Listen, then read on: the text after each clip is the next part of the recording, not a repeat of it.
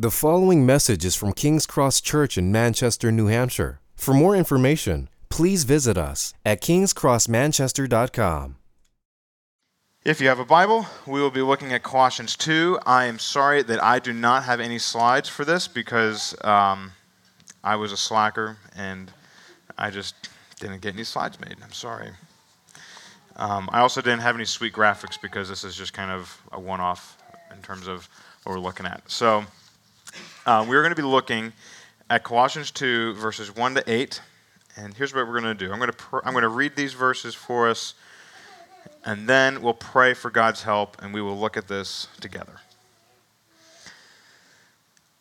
For I want you to know how great a struggle I have for you and for those in Laodicea and for all who have not seen me face to face, that their hearts may be encouraged, knit together in love, to reach all the riches of full assurance of understanding the knowledge of God's mystery, which is Christ, in whom are hidden all the treasures of wisdom and knowledge. I say this in order that no one may delude you with plausible arguments. For though I am absent in body, yet I am with you in spirit, rejoicing to see your good order and the firmness of your faith in Christ.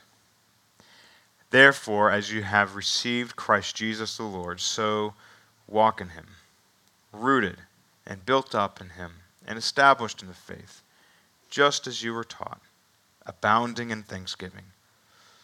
And see to it that no one takes you captive by philosophy or empty deceit, according to the human tradition, according to the elemental spirits of the world, and not according to Christ. Father, as we look to your word, I pray that you would strengthen our hearts and all the mystery and wisdom and knowledge and beauty of who Jesus is. That we would be encouraged in him, and that we would encourage each other in Jesus, and so protect each other by making grateful hearts in Jesus. It's in his name we pray. Amen. As we are making this transition and walking into Thanksgiving, I have to say I'm incredibly grateful that on the top list, one of the top things on my heart as we're walking into Thanksgiving is that I get to be in a family of Jesus with you guys.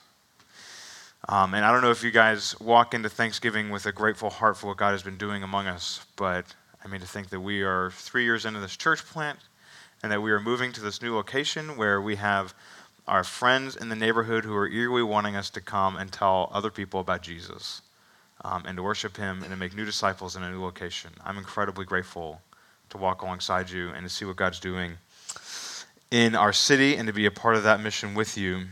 And as a part of it, as we make this transition to our new location, there are going to be things that we mess up and miss and have to have patience with each other with. And so that's why I want us to look at Colossians 2, this passage here tonight, because I want us to be focusing on how we can be cultivating gratitude in our hearts as we make this transition.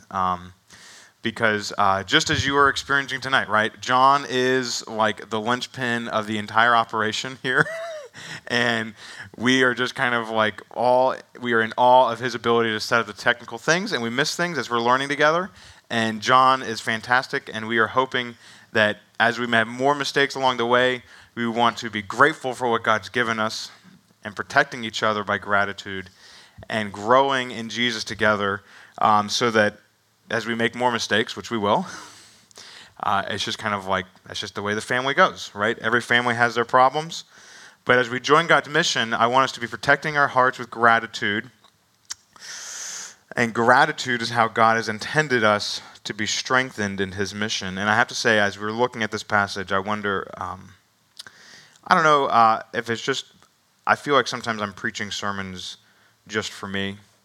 Like, hey, like Jacob, you're an idiot and you need Jesus. And I think that God has something in this for me to strengthen my heart in gratitude as we join God's mission. And I hope he does for you. Because we're looking at Colossians 2, and as we're looking at Colossians, Paul is writing a letter to this church that was on God's mission, joining him, right, in a podunk town. And they were joining God's mission, and they were under attack.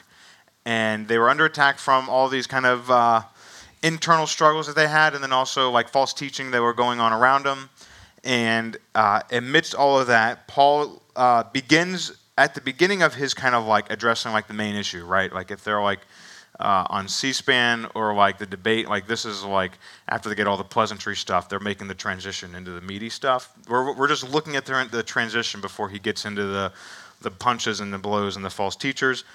But as he's making that transition, I think it's incredibly important that he is aiming at strengthening their mission, their joining of God's mission in Colossae, by grounding their hearts in Jesus, to be grateful. That we protect each other, that we must spur each other on, is I think his main point. We must spur each other on to protect each other with gratitude.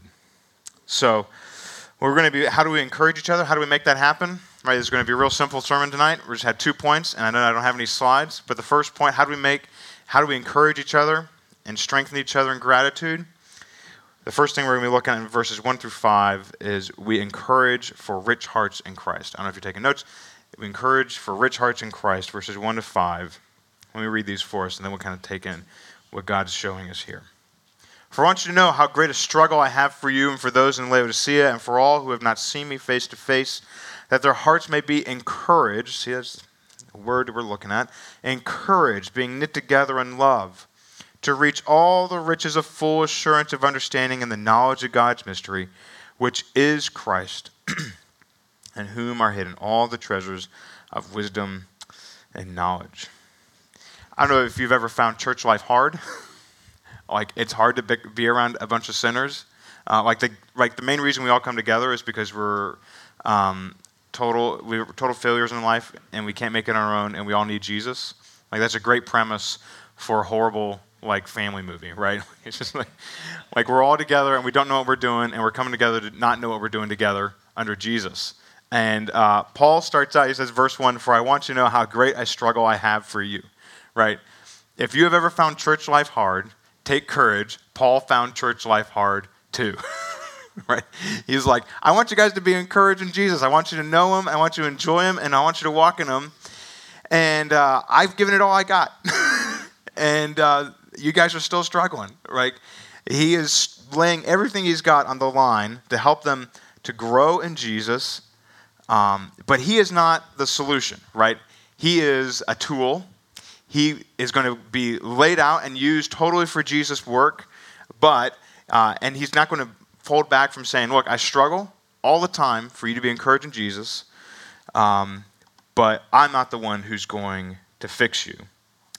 And I find it interesting that what he says is, verse 2, that their hearts may be encouraged, right? His purpose as a pastor, Paul was probably the best pastor that ever lived apart from Jesus, and his main aim was not so that everybody voted for the same person, that they all did their taxes exactly the same, that they all wore the same shirts and clothes from Old Navy, and that they all shopped at the right grocery store and bought all their food from Aldi, right? Like, he wasn't trying to get everything like in a cookie cutter format.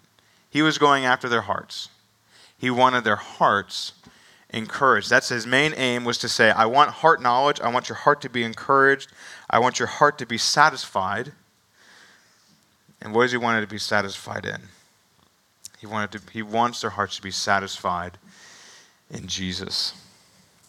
Right? And when he says all the riches of knowledge and treasures of wisdom and knowledge, all that stuff is hidden up in Jesus. What that means when Paul says that, he says, I strive with everything I got to get you happy in Jesus, because he is the source of all knowledge and wisdom and understanding. Basically, he is the meaning of life. He gives you meaning, he gives you purpose, he gives you understanding, he gives you perspective on everything that's going on in your life and everything you're struggling with and everything you're hoping for. It all gets kind of reshaped and defined by Jesus. It does not mean that there's not true things outside of Christianity or there's not true things apart from Jesus, but all things that are true and wise and helpful all belong to Jesus, and they are true and wise and helpful because Jesus is the truth, the wise one, the helper. He's the one that sources all of that stuff. And his main aim is to show them your source of life and joy isn't how clever and smart and strong and good you are. Everything that's encouraging about you is encouraging because it's true about Jesus. right? He's trying to show them, look, everything that's good about you, everything that you enjoy, everything that's good, everything that you want to do, all the stuff that's true and good and wise and right about life, it's not because you're so great.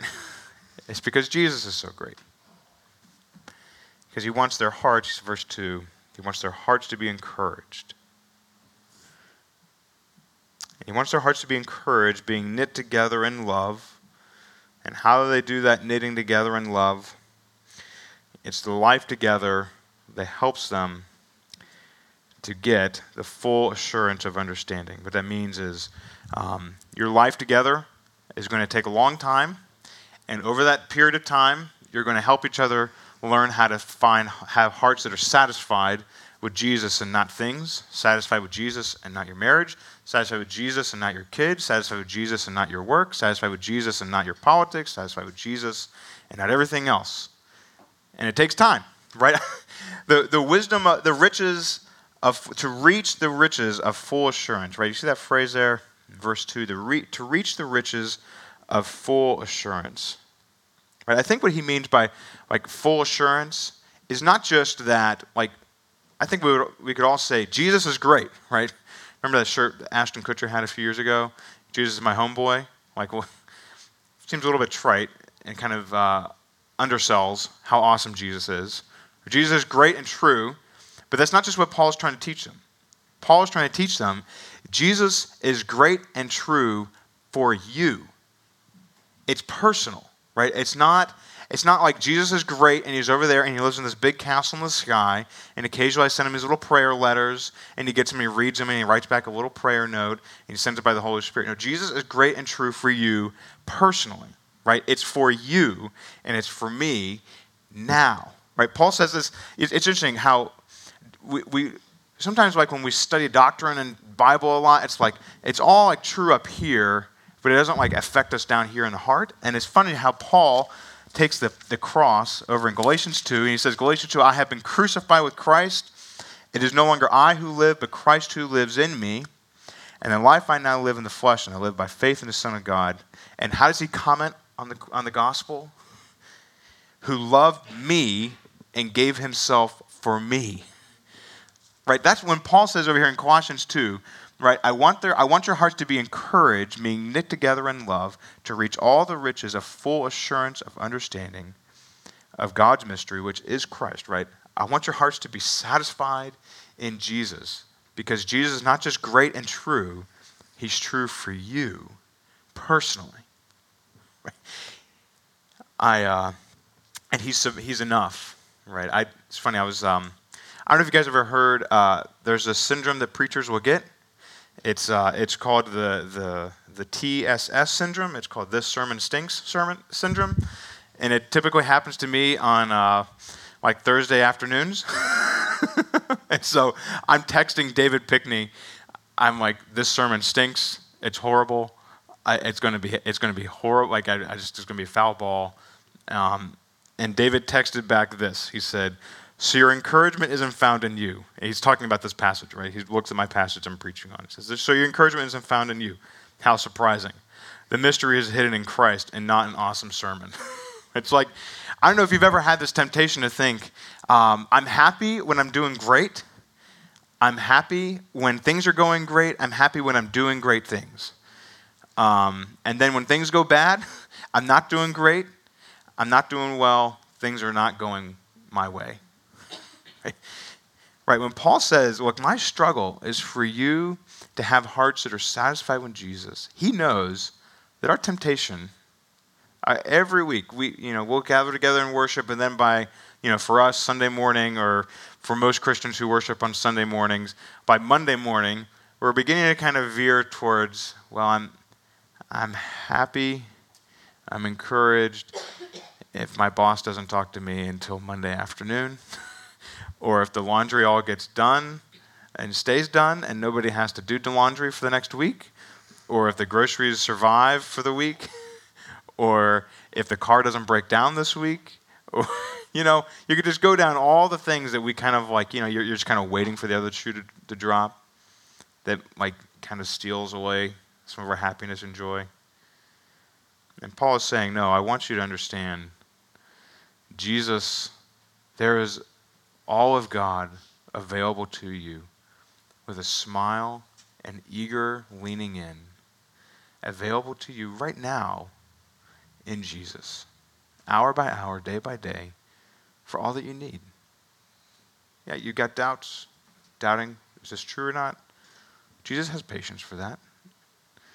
You have things that have gone on in the past, things that have not gone your way, or things that have been done to you, or things that you have done. Jesus is a patient doctor to lean in and heal you hour by hour, day by day. You don't know what to do with this week, the decisions that they're baffling. You can't understand the family situation, your marriage, your ex, the kids. It's all just kind of like it doesn't make any sense. Jesus has wisdom for you. Not just like general wisdom, but specific wisdom for your life. Which I think is why he says in verse 2, for our hearts to be encouraged, being knit together in love, to reach all of these riches. Guys, it takes time. Jesus does not look at you, and he's not disappointed in you, and just kind of wishing that you were better, stronger, wiser, smarter. He wants you to be satisfied with him, and he knows it's going to take time. Right? I think that when Paul says that, right, to reach the riches, that's a time, that just sounds like a time word to me, right? To reach it, it takes time to get to the top of a mountain. Right? Have you ever done any hiking in the White Mountains? It takes time to reach the top of them. But we're to do it together, and we're trying to give each other more of Jesus, right? Like, we want our hearts to be satisfied with Jesus, which I think is why there's a bit of like a battle analogy going on in these verses we're looking at, because you pick up in verse 4. I say this in order that no one may delude you with plausible arguments. Guys, there are plausible arguments for every hour of your day, this coming week and this past week. Ways that Jesus has blessed you and been there for you and strengthened you and encouraged you and sustained you by his Spirit and through his people. And there are plausible arguments to explain it another way, right? Well, Jacob, you were down, and then you took some vitamin D. And vitamin D is clearly like it's going to give you a better mood. And so it's not anything spiritual. It's just the vitamin D that hit your bloodstream and made you happier. Well, that might be a factor. But I think the deep underlying factor is that Jesus cares about me and he cares about you, and he comes down and kisses our souls with truth. Like Jesus is not, it's easy to be deluded away from Jesus, and which is why I think he's saying this to the church. He's saying, look guys, there's a way of looking at everything that's going to have a plausible argument. We need each other in our missional communities, which we gather together on Tuesday, Thursday nights, and we get together here to remind ourselves of the good story, and to weave our souls again into that good story. So, how can we encourage each other to have rich hearts in Jesus? It's funny, David, that text message, he finishes the text message off. He said, it's Jesus and not a great sermon that'll encourage people. Don't be deluded, Jacob. It's like, don't be deluded that your sermon's going to be the hottest thing off the press. How can we encourage each other to have rich hearts in Jesus? Right, when we come here, when we come to Saturday night, so when we move in a couple weeks to Sunday morning, when we come here, and then we come to our small groups during the week, how about we come in with this question? How can I strengthen my brothers and sisters in the riches of Jesus? How can I strengthen, so to do this whole loving Jesus together, how can I walk in these doors thinking, how can I help another person love Jesus more? What that means is that does not necessarily mean you walk in and say, brother, tell me Romans 8, or let me pray for you, or some spiritual thing. It could just be sitting down and listening, hey, tell me about your week. Tell me about your week. How's the week going? And how have you seen God provide for you? Or what have you seen God do in your life? But, it's not like just coming in with like these like top 10 questions of like the best spiritual questions to ask. But how do we help each other? How do we move each other to remind each other, like, no, you're not alone. Jesus has not forgotten you. He still died for you, and he's still giving you his Spirit. He will sustain you. So how can we do this together? I know sometimes we come to church and it's like, look, I'm just trying to survive, and that's totally okay. But when we're moving in spiritual health, I think it's a great question to be asking. How can I come in seeking to encourage another person in their soul in Jesus? Because the reality is, I'm going to let you down. The church is going to let you down. The person next to you is going to let you down. Jesus will never let you down. And so Paul's aim to encourage them to have rich hearts was to get more of Jesus in their hearts, get their hearts more filled with Jesus. By the way, if you want a book for your Christmas list, Michael Reeves wrote a book, Rejoicing in Christ.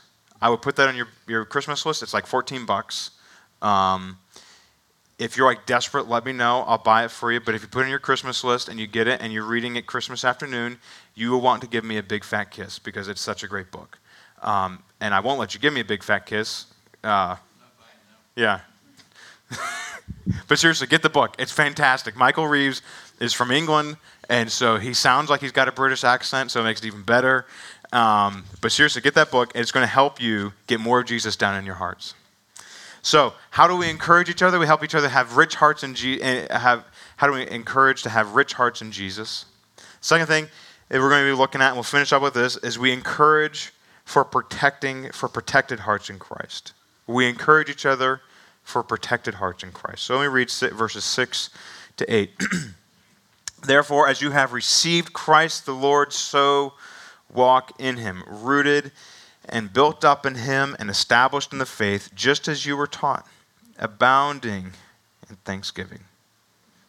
See to it that no one takes you captive by philosophy and empty deceit, according to human tradition, according to the elemental spirits of the world, and not according to Christ. Right, so the way that Paul makes this transition is he says, here's your identity in Jesus. God's given you everything in Jesus. And now, that grace that you've been given, put it to work. Do something with that grace. Don't just sit there. Do something. And the verb that he uses is he says, this is who you are in Jesus. God has loved you and blessed you and saved you in Jesus. And he's made you a son and daughter of the living God.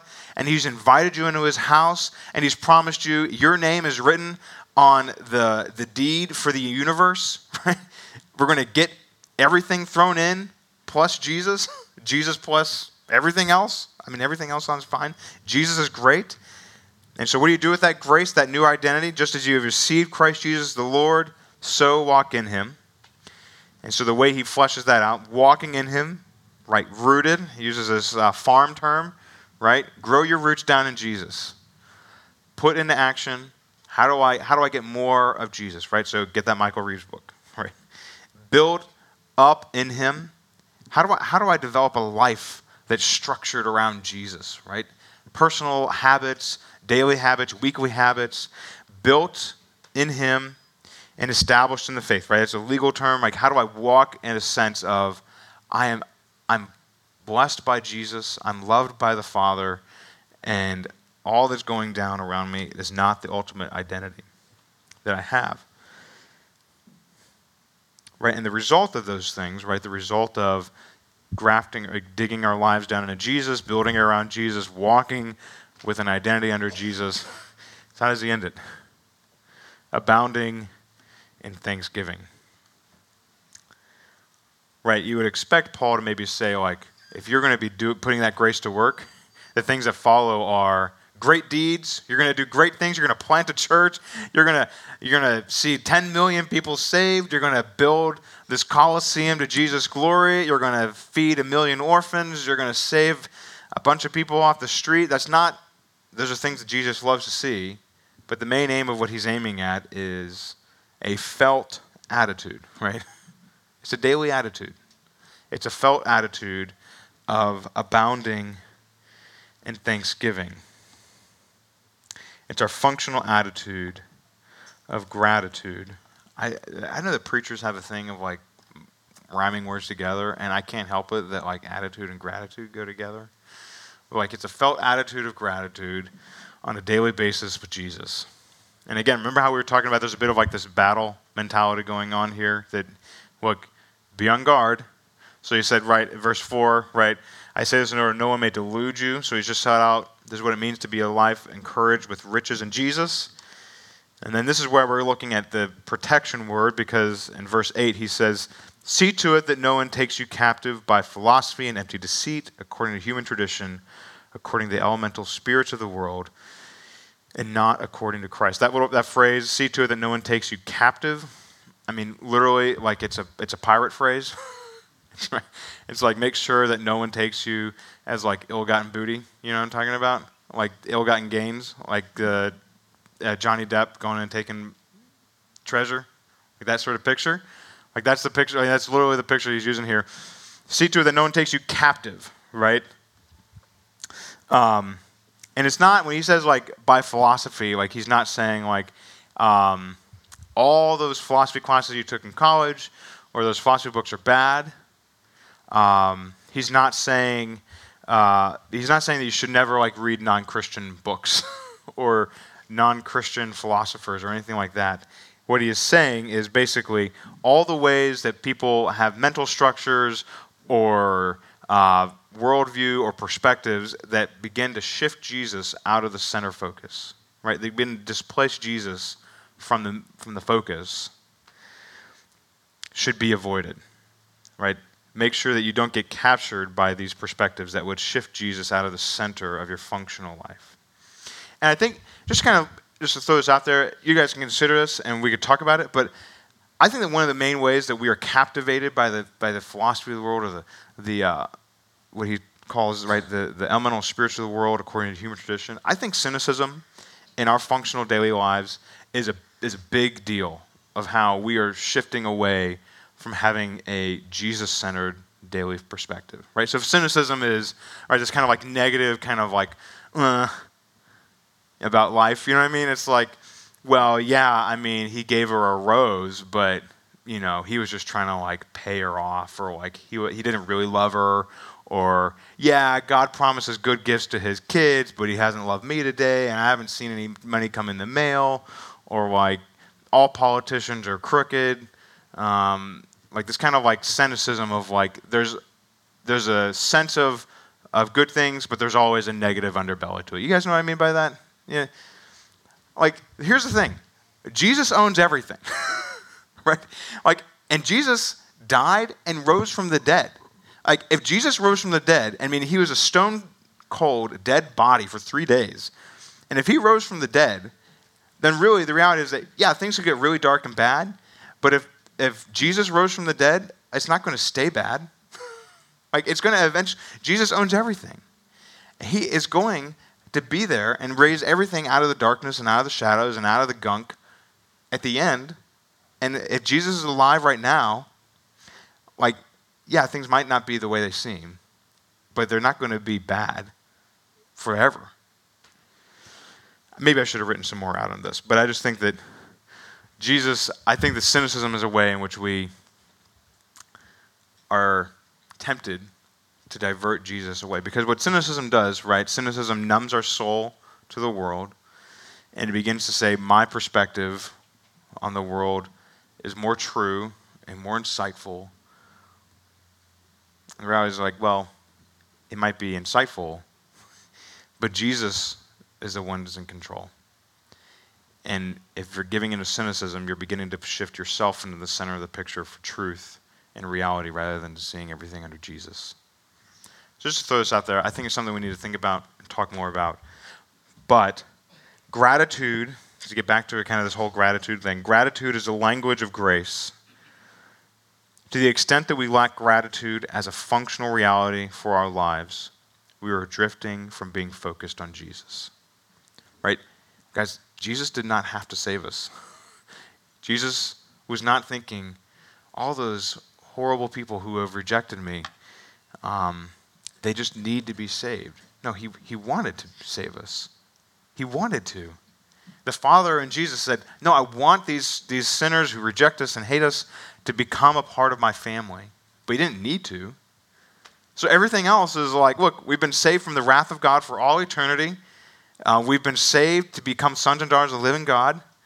And everything is going to be okay in the end.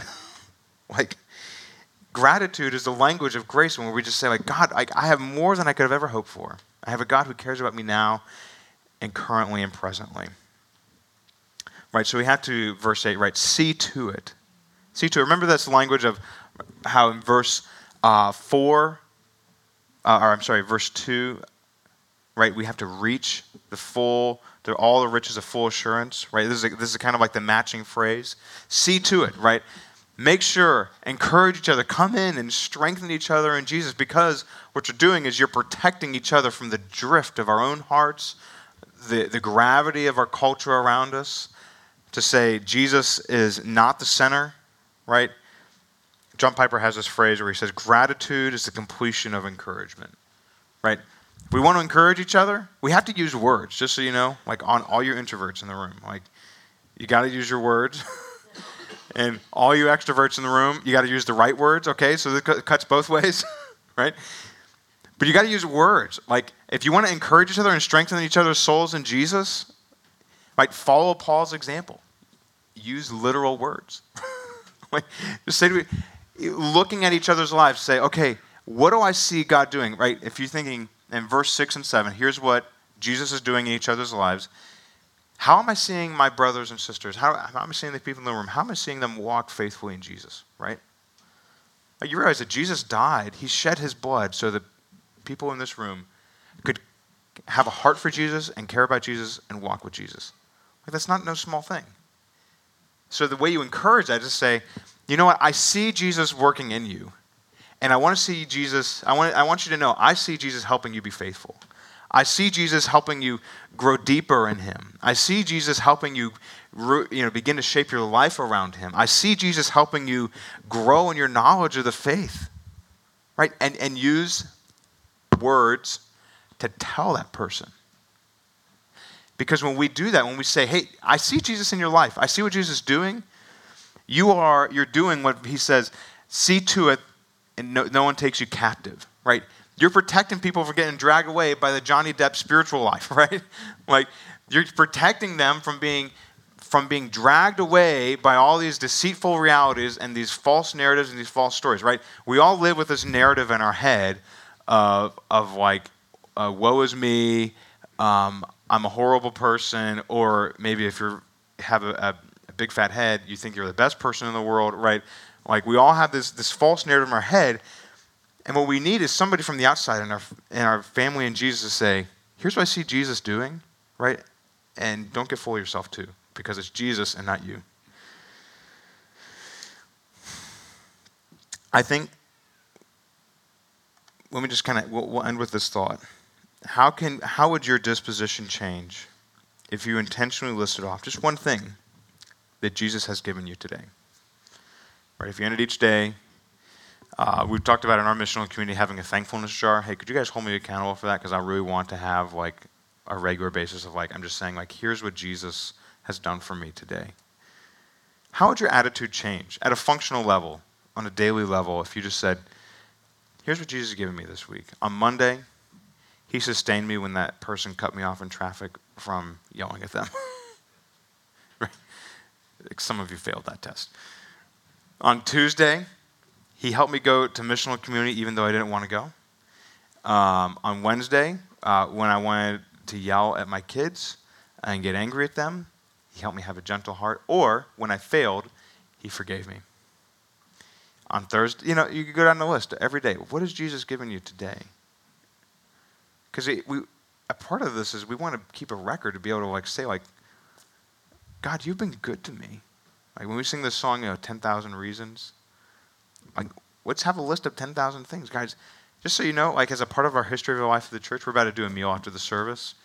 Next week will be 111 meals that we've done together. I counted it up.